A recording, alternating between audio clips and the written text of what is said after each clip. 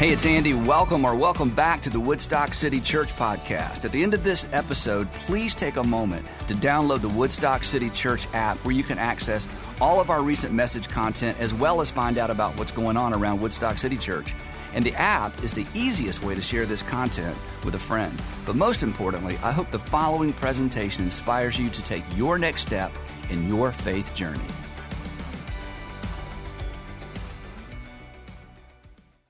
Well, my name is Gerald Fediomi, and it really is a privilege to be with you all this morning. My wife and I were laying in bed last night, and we got pretty emotional thinking about this church. My parents go to this church actually here on this side, about 6 rows back. I gave my life to Jesus at this church. I was baptized in that baptismal here. I volunteered for the first time at this church. I learned how to preach at this church, and I met my wife at this church.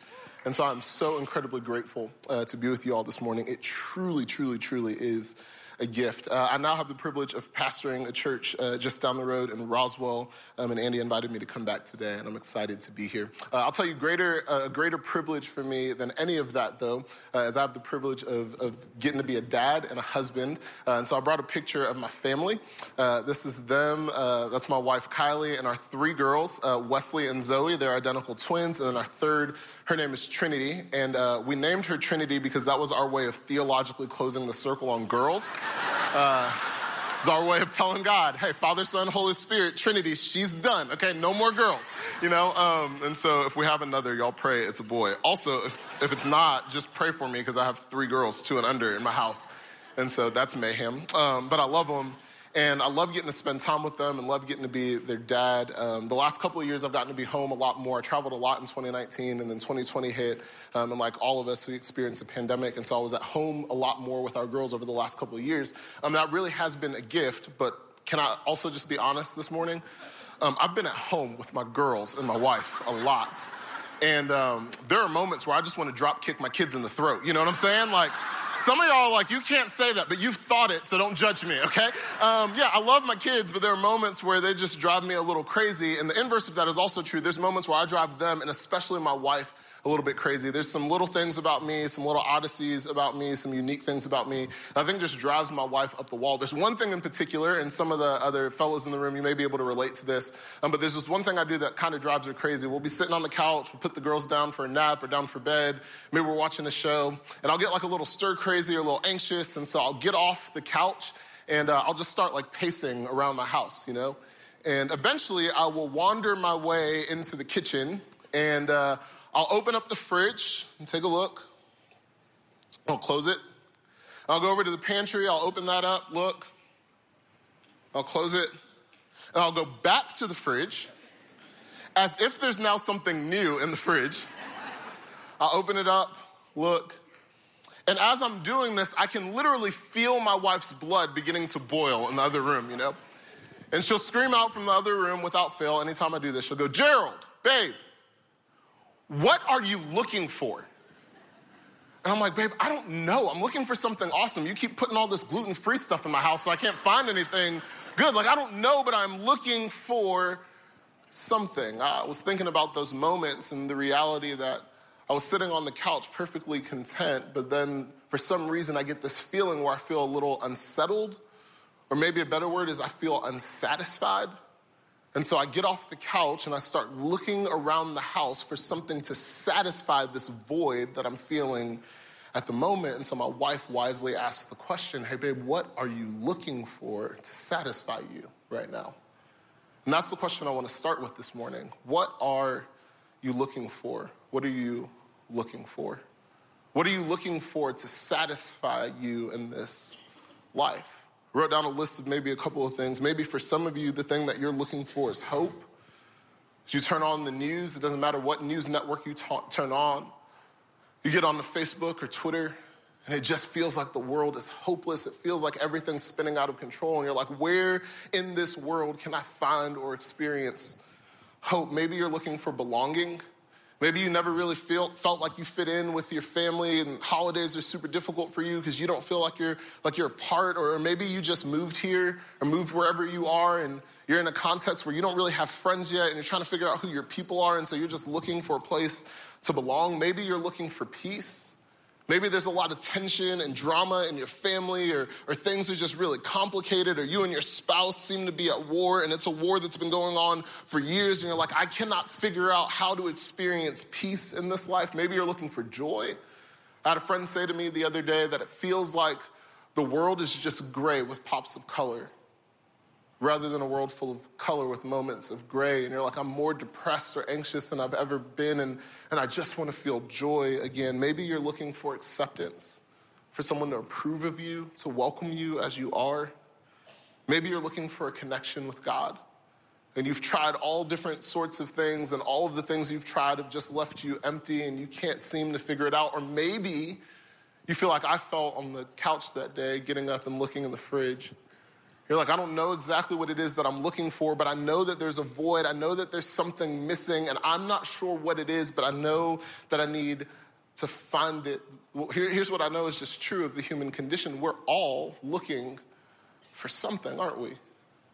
And the thing that you're looking for is different than the person sitting next to you, but we're all looking for something. And so since that's true for you, and since it's true for me, and since it's true for all of us who are watching online, it brings me to this deep concern for you and for me, and honestly for our world in general, and it's this, that we might be looking for all of the right things in all of the wrong places.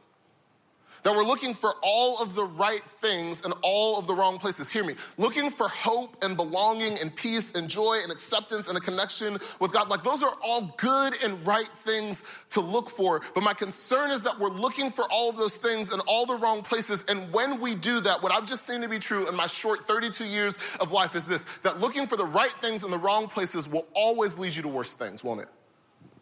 Just lead you to worse things. When you look for the right thing in the wrong place, you find shame instead.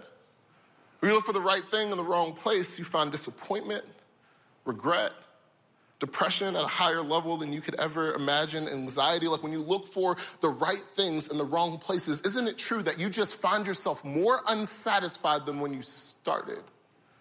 Say it like this, that the right desire plus the wrong place will only lead you to an unsatisfied life. And if we're honest, that's where a lot of us are in the room this morning, isn't it? Like, I don't know what context everyone else is in, but can I just speak to the room right now? You're in Alpharetta, maybe some of you in the Roswell area where I am. We live in some of the wealthiest zip codes in the world. The world would look at all of the things we have and go, there's no way that you could want something more, yet still, somehow we find ourselves feeling like there's something missing.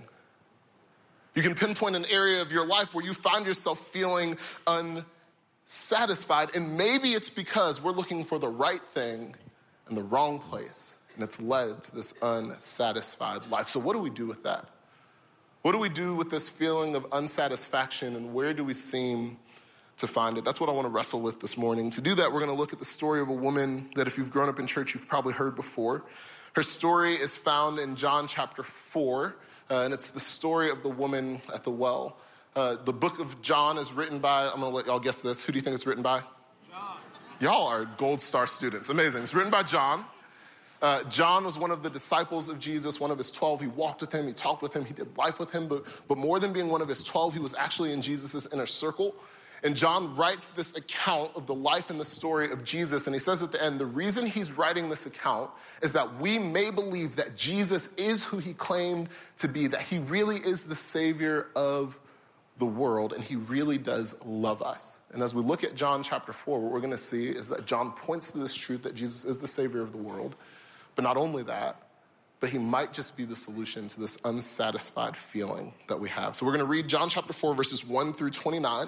We're going to read verses 1 through 26, straight through, all gas, no brakes. Talk about it for a bit, and then we'll get back to the end, 27 through 29. So let's read it together. John chapter 4, starting in verse 1. If you have a Bible, you can turn there. If not, I'll read it to you. Now, Jesus learned that the Pharisees had heard that he was gaining and baptizing more disciples than John, although in fact it was not Jesus who baptized, but his disciples. So he left Judea and went back once more to Galilee. Now he had to go through Samaria. If you have a Bible, you should circle or underline that word had. So he came to a town in Samaria called Sychar, near a plot of ground Jacob had given to his son Joseph.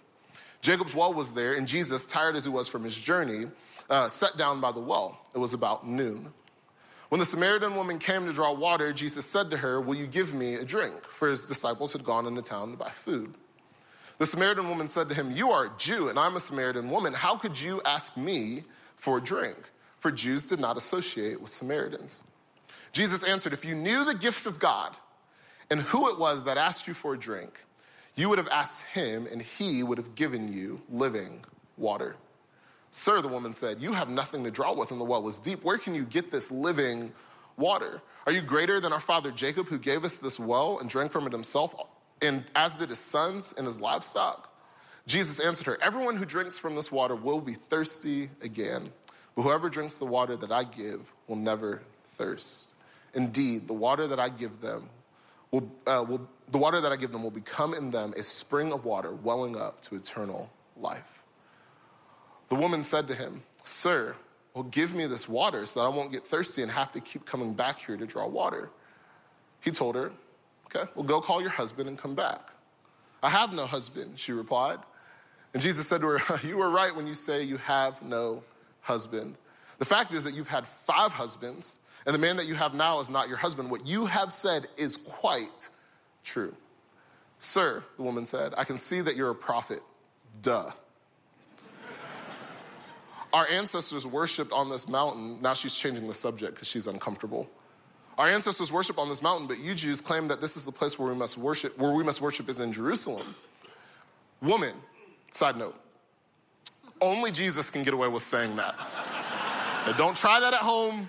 It's not going to go well for you. "Woman," Jesus replied, "believe me, a time is coming when you will worship the Father neither on this mountain nor in Jerusalem. You Samaritans worship what you do not know, but we worship what we do know, for salvation is from the Jews. Yet a time is coming and has now come where the true worshipers will worship the Father in spirit and truth, for they are the kind of worshipers that the Father seeks. God is spirit, and his worshipers must worship in spirit and in truth." The woman said, "I know the Messiah, called Christ, the Savior, is coming. And when he comes, he will explain everything to us." Then Jesus declared, "I, the one speaking to you, I am he." There's a lot to unpack in those 26 verses, but the first thing that stands out to me is actually in verse 4. Now, verses 1 through 3 set the context of what we're reading.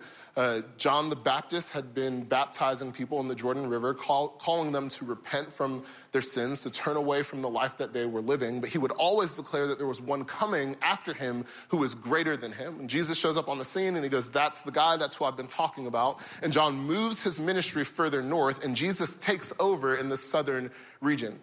He continues in this ministry of repentance, and his disciples begin baptizing people the same way that John had baptized people. Now, the Pharisees are extremely frustrated by this. John the Baptist has already caused quite a ruckus. People are coming from left and right to be baptized, and now there's this Jesus who's greater than John, and more people are coming, and they are fuming about it. So Jesus makes the wise decision to leave the area that he is in Judea, and head north to the Sea of Galilee, and that's where we run into verse 4, where it says this: "Now he had to go through Samaria." I was reading through this, and that word "had" made me pause for a moment for a couple of reasons. One, because who are we talking about right now? Not rhetorical, help me out. Jesus. We're talking about Jesus, which as Christians, we believe that Jesus is God, a triune God, God the Father, God the Son, God the Holy Spirit. So when we're talking about God, when we're talking about Jesus, we're talking about God. We're talking about the creator of the world, that all things were made by him, for him, and through him. So when we're talking about Jesus, we're talking about God. So that word "had" is really difficult to understand, because if he's God, he does not have to do anything.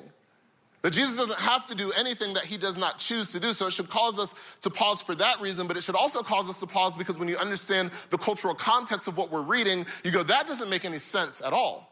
Let me show you a quick little map to help you understand. So Jesus is in the southern region, Judea, near Jerusalem.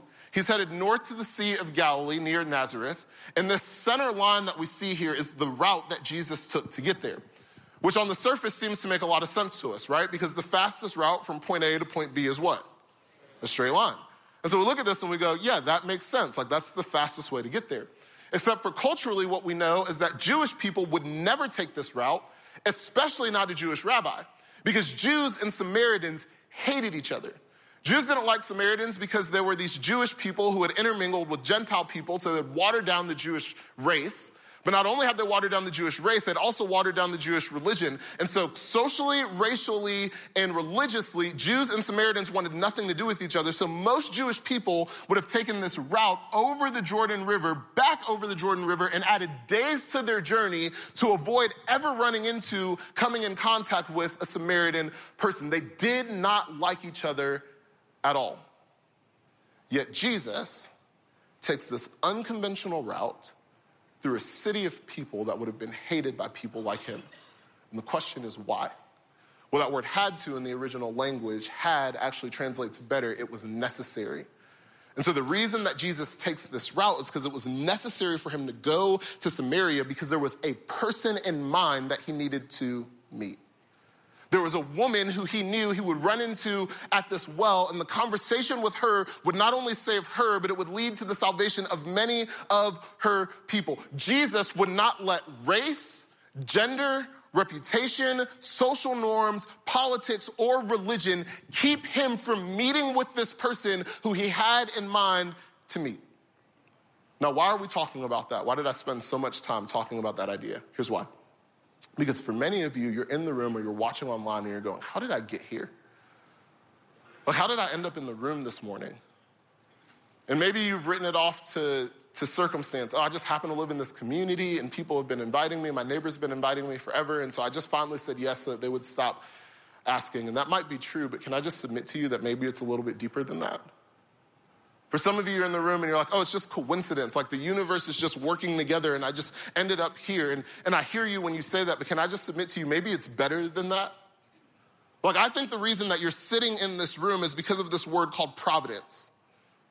It's the plan of God. That before the foundations of the world, God was thinking about you and he imagined that you would be sitting in this room on this day because he wanted to meet with you. That he wants to speak to you today. That he wants to unearth some things in you today. He wants to challenge some things in you today. He wants to meet with you. And it doesn't matter your past, your story, your reputation, the mistakes you've made, the places you've gone, the things you hope no one in this room would ever find out about you. God still chooses. He wants to meet with you. And in the same way he met with the woman at the well, he chose to eliminate some obstacles so he could meet you here. And that's really good news for you and for me. But it's also a little bit terrifying, isn't it? Because for the Christians in the room, I don't know about you, but when I feel like I've met with God, he usually challenges me. He usually convicts me. He usually causes me to rethink some perspectives and change some behaviors. And so while I believe that God wants to meet with you, I think he wants to meet with you because there's some things in you he wants you to wrestle with, especially as it relates to your satisfaction. And so Jesus goes through Samaria and he sits and meets with this woman at the well. He sits down, he's tired from his journey. It's about 20 miles that he walks. And tired, he asks this woman for a drink. He goes, can I have something to drink? She goes, I'm sorry, you're a Jew, and I'm a Samaritan.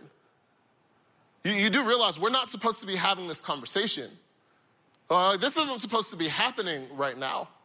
Not only are you a Jew and I'm a Samaritan, but also you're a man and I'm a woman. And most scholars would say that a Jewish rabbi wouldn't even be allowed to talk to a woman that he's related to in public, yet alone a Samaritan woman. And so according to all social norms, this conversation isn't supposed to be happening, so she's confused. Like, why are you talking to me right now? And I imagine Jesus smiles and he goes, if only you knew who you were talking to. If you knew who you were talking to, you instead would have asked me for a drink, and I would have given you a living water. She's like, living water? Dude, you don't even have a bucket. And the well is deep. Some scholars say it's about 100 feet deep. So how are you going to get access or get a hold of this living water? And on top of that, do you think you're better than Jacob, who's a patriarch in both the Jewish and Samaritan faith? She's going, you think you're better than one of your forefathers? Because he gave us this well, and he drank from this well, and his sons drank from this well, and his livestock drank from this well, and we've been drinking from this well for hundreds of years. Like, who do you think you are? You know, if you drink from this well, you'll get thirsty again, right?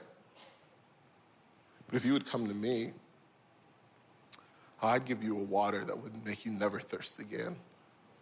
It'd be like streams of living water bursting up inside of you, welling up to eternal life. Now, she still thinks he's talking about water, and so she's so confused. But she's like, if you have that, that sounds awesome. So if you got that kind of water, hook me up, bro. I need some of that in my life. A water that'll never make me thirsty again? Come on. Now, she asks for this water for a couple of reasons. One, because who wouldn't want a glass of water that would make you never thirst again? That sounds amazing. But not only that, the text tells us that she was coming to get water around noon, which we know in the cultural context that it's the hottest part of the day. And so she's coming to get water at the hottest part of the day, and what we find by looking at her story is the reason that she's doing this is because of her past. It's because of her reputation. It's because she's had these 5 husbands. And she's ashamed of who she's become. You see, getting the water from the well was the work of the women in that community, and most of the women would have gone to get water around dawn. Now, I'm not stereotyping. Don't throw stones at me. Don't write an email to Andy afterwards. I'm just saying for a moment, imagine a bunch of women at a water well at dawn. Something's happening there. What do you think it is? Talking. And she's the talk of the town. So she doesn't want to be there. So to avoid the conversation and to avoid the judgment, she goes and gets water at the hottest part of the day, hoping that she won't have to run into anyone. So when she asks, hey, if you got this kind of water that's going to eternally, I'm never going to get thirsty again, you got that? Then give me that, because I'm sick and tired of having to hide out and come and get water at the hottest part of the day. I'm tired of who I am, and I'm tired of my shame, and I'm tired of living like this. And this is where Jesus takes a really weird turn. He goes, oh, okay, cool. I got you. You want that water? Go get your husband real quick.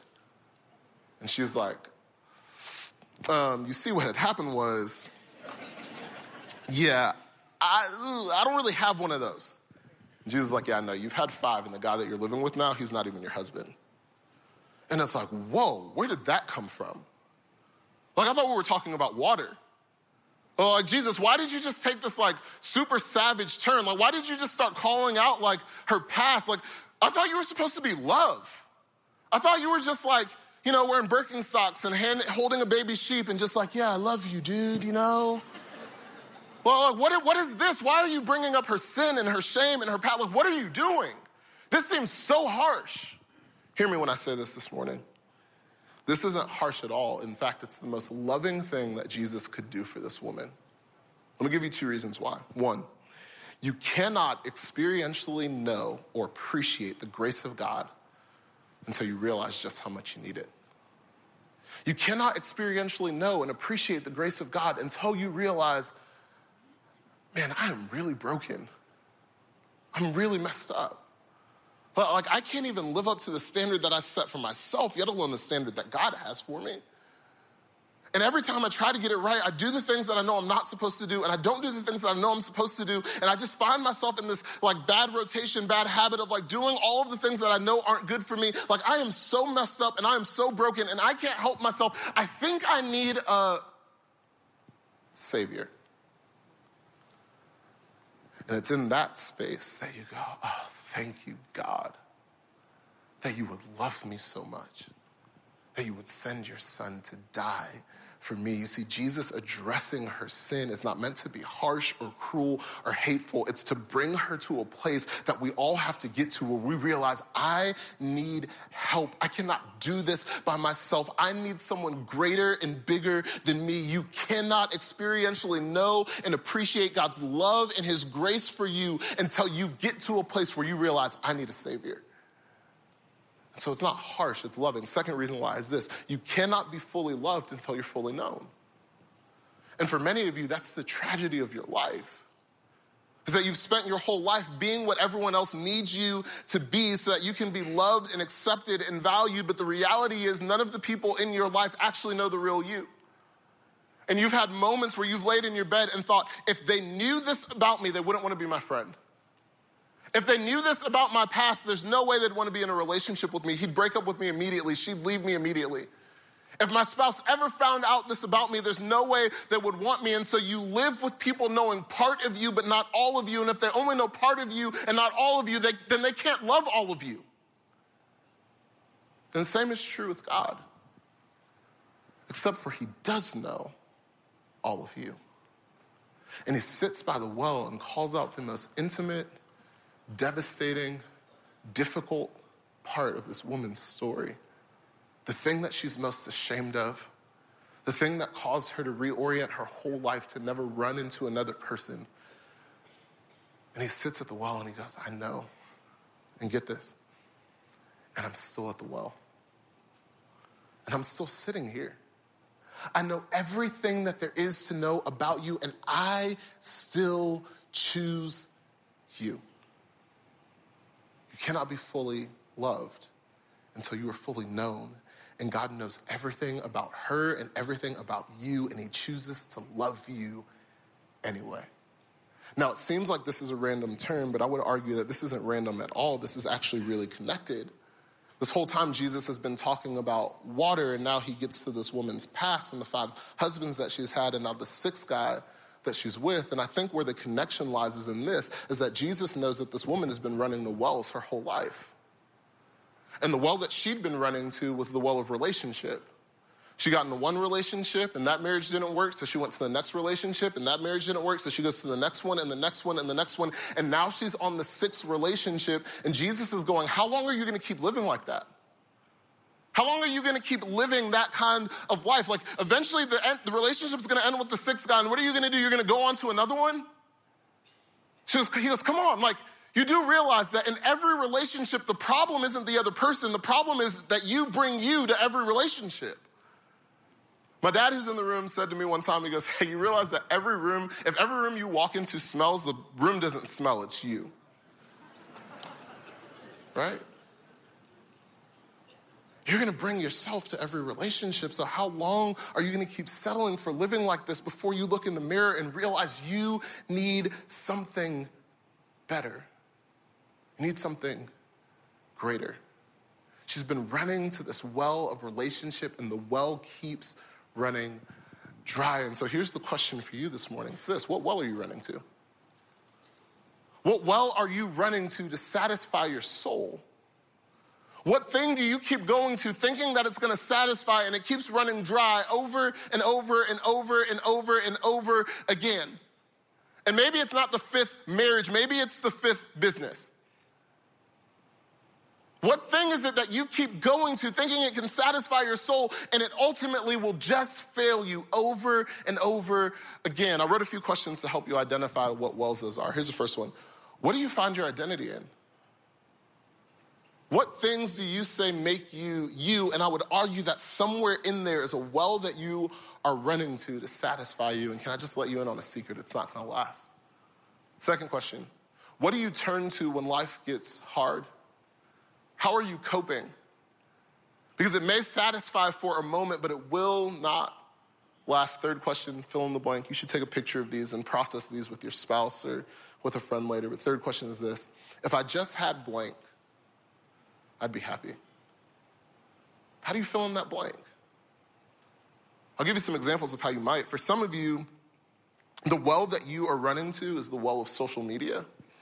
And I know that seems so petty compared to like some of the things that are in the room, but can I just say that social media is the reason that many of you are addicted to your phone? And can I tell you why? It's because they designed it that way. They designed it that it would give you some moments of satisfaction. You feel satisfied momentarily, and then that satisfaction runs dry. And you know what you do? Refresh, scroll, post another picture for another like so you can get another shot of endorphins, and it satisfies you for a moment, and then it runs dry, and you keep doing it over and over and over and over and over again, and it does not last. They designed it for it to not last. And you're addicted, but can't satisfy your soul. For some of you, the well that you're running to is a well of substance. And when life gets difficult, the way that you would answer that question, you turn to a pill or a drug or alcohol, bottle. And it takes away the pain for a moment. It may numb you for a moment. It may help you get through the night or the weekend. You might even have a blast while you're doing it. But is this a place where we can be like real? When you do that, it doesn't satisfy, does it? No, you just end up at the end of the weekend waking up with the same problems and a hangover to go with it. right? It doesn't satisfy your soul. It just feels good for a moment. For some of you, the well is the well of career. And you've built a phenomenal business, or you're the CEO of the company, or you worked your way up the corporate ladder, and everyone looks up to you and everyone thinks you have your life figured out. But the second you close your door and you're by yourself for a moment, there's this wrestling in you where you're like, there has to be something more than this. I have all the accolades, all the prestige, all the wealth in the world, yet it still feels like there's something missing. I feel so unsatisfied because, hear me, your business and your career cannot satisfy your soul. It may look good from the outside and it may feel good for a moment, but it does not last. For some of you, it's the well that this woman ran to. It's the well of relationship. And you date guy after guy after guy after guy, or girl after girl after girl after girl, or marriage after marriage after marriage after marriage, and you're going, the problem was them, and then it wasn't them, it was the next person. Like, they were a little bit better, but the problem was them and the next person, and your problem is the same problem that she has. You haven't realized yet that it's you in every relationship. And it's time for you to look in the mirror and go, they cannot be the solution to my unsatisfied life. It has to be something more than that. For some of you, it's achievement, and I could go on and on and on and give example of example of example of example, but we keep running to these wells thinking they can satisfy our soul, and they will continuously run dry. This is a really silly example, so bear with me for a moment, but hopefully it'll help you remember what we talked about today. Does anyone know what this is? Not a trick question. Come on, y'all are geniuses in this room. I don't know if they are at Brownsbridge, but y'all, come on. It's a water bottle. And just go with me for a second. Let's just say I were to go for a run, which will literally never happen in my life, but let's just say, hypothetically, that I did. If I went for a run, at the end of the run, if I was tired and thirsty and I picked one of these up and drank it, you know what it would do? It would quench my thirst. It would satisfy me for the moment. But the problem is that would only last for a moment, right? Because you know this, drinking this will not satisfy my thirst long term. I will get thirsty again, won't I? It's the reason that they don't sell these in 1-packs. They sell them in 12 and 24 and 30. It'd be a terrible business model to give you one bottle of water that would satisfy you forever. You can't do that. You'll have to keep coming back over and over and over again to quench your thirst. Friends, hear me, this is social media. This is the substance you've settled for. This is the career you've built. It's the relationship you've been in. It's the achievement that you're after. And the list goes on and on and on and on. And so the question for us is, how long are we going to settle for a water bottle type life when Jesus has come to offer us, and I know this is cheesy, but just go with me. When Jesus has come to offer us this.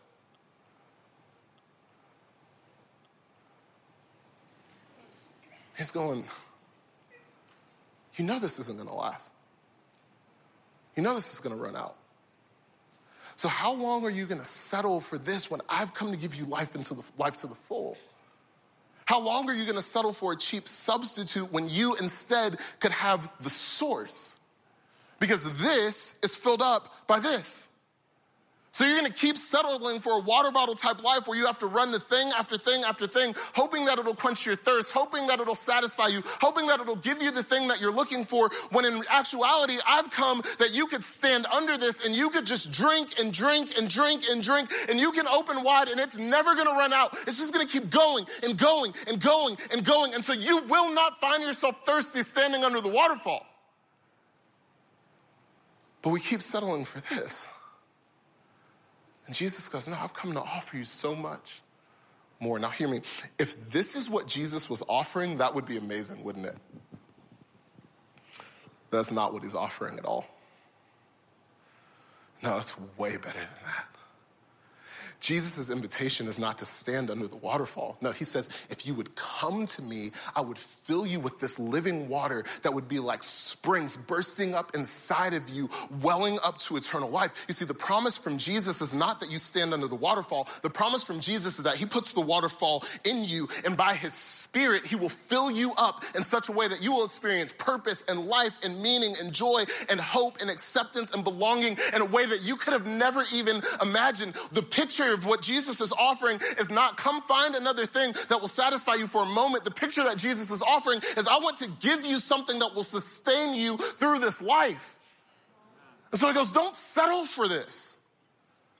Don't settle for a cheap substitute. Don't settle for a temporary thing that can never satisfy your soul. I love what Oswald Chambers says about this idea. He wrote this. He says, the man or woman who does not know God demands an infinite satisfaction from other human beings or other things which they cannot give. And in the case of that man, he becomes tyrannical and cruel. I love this. It springs from this one thing, that the human heart must have satisfaction. You will always crave it. But there's only one being who can satisfy the last abyss of the human heart, and that is the Lord Jesus Christ. Here's the big idea. Temporary things will never lead to long-term satisfaction. The things of this world, the money, the success, the fame, the relationships, the house, the car, because they may feel good for a moment, but they will not last. Satisfaction can never come from these things. Hear me. Ultimate satisfaction comes from one place. It comes from the source, and the source has a name, and his name is Jesus. So if you're looking for hope, can I submit to you that maybe you stop looking to CNN and Fox News because you're never going to find hope there?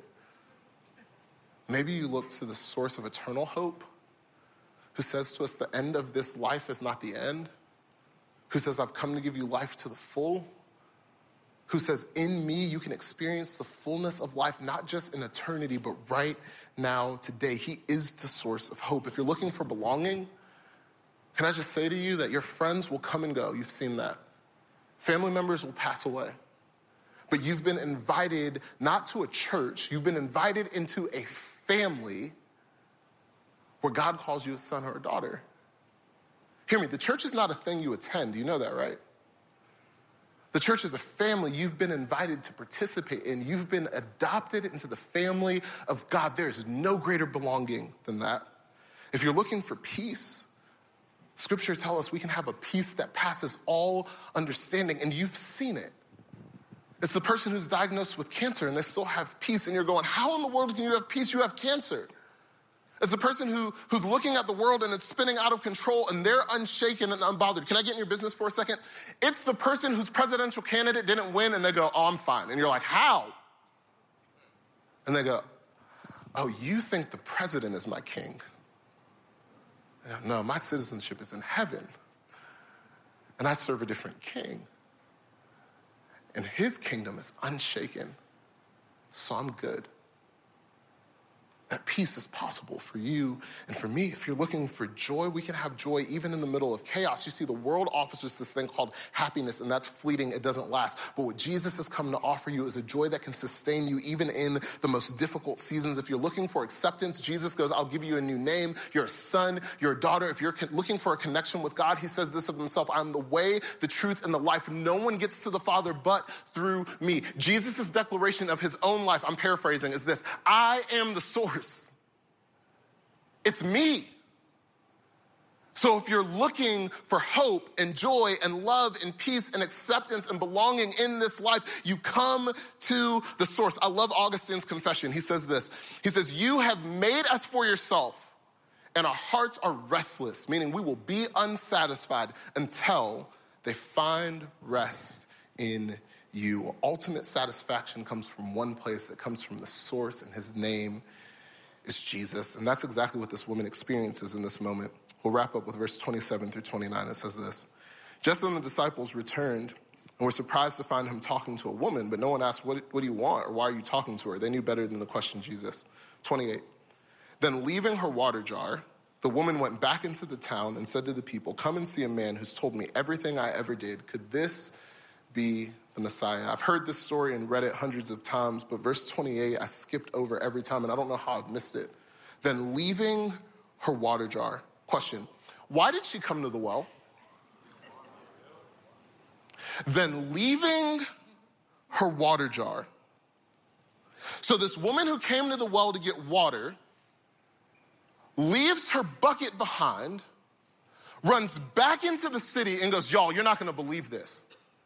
The woman who's going to the well at noon because she's ashamed of who she's been now leaves her shame at the feet of Jesus and goes and proclaims his goodness to her city.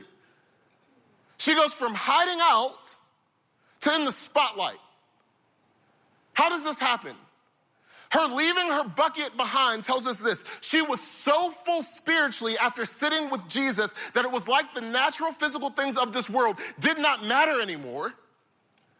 And she no longer had to live in shame. She had now been set free, and she runs back into the city, and she's like, y'all, you're not gonna believe this. I met a guy, to which they're like, not again, not again. Shut up, shut up.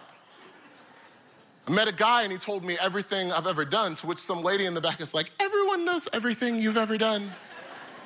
You've had 5 husbands, and now you're with Bruno, and we don't talk about Bruno, you know? Shut up. I met a guy who told me everything I've ever done. I think this is the Messiah. And what we see next is that many in that city would go and they would meet Jesus and they would give their life to him. They'd put their faith in him. And the woman who's ashamed is now a proclaimer of the good news of Jesus. How does this happen? She experiences the satisfaction of Jesus in our life. And y'all, that's what's on the table for you and for me. So how do we experience that? 2 quick things, and I'll be out your hair. Directly from the text. The first is this: spend time with Jesus. You want to experience satisfaction from Jesus? All you have to do is spend time with him. The story of the woman at the well isn't the story of a woman who got her life together. It's not the story of a woman who had it all figured out. It's not the story of a woman with perfect behavior. In fact, at the point that she meets Jesus, her life is still a mess. Yet she experiences his satisfaction, and it changes everything for her.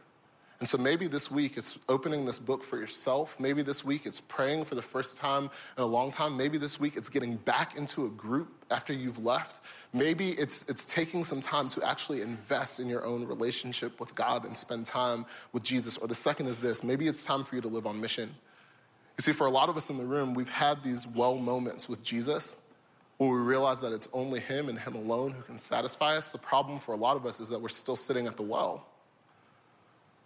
And you're not going to continue to experience the satisfaction of Jesus if you're still sitting at the well. Maybe it's time for you to get up and run back into the city and run back into your company and run back into your family and tell some people of how good God has been to you. He saved me. He can save you. He loved me. He loves you. He changed me. He can change you. There's hope in Jesus. So friends, don't settle for this when you can have a waterfall like faith and experience in Jesus.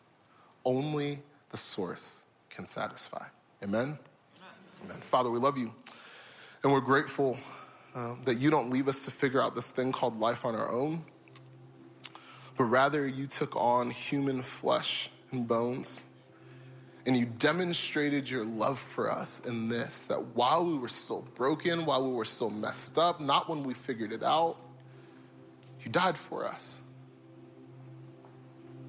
so we could experience life and life to the full in you. So thank you for loving us in that way, and forgive us for the moments where we choose the things of this world over you. Forgive us for the moments where we've settled for temporary instead of eternal. Forgive us for the moments where we bought into the lie that the things of this world could satisfy us when you are the only one who can. So today we declare that you're enough, and we choose you, and we'll follow you, and we will not turn back. Only you can satisfy, and we love you for that. In Jesus' name.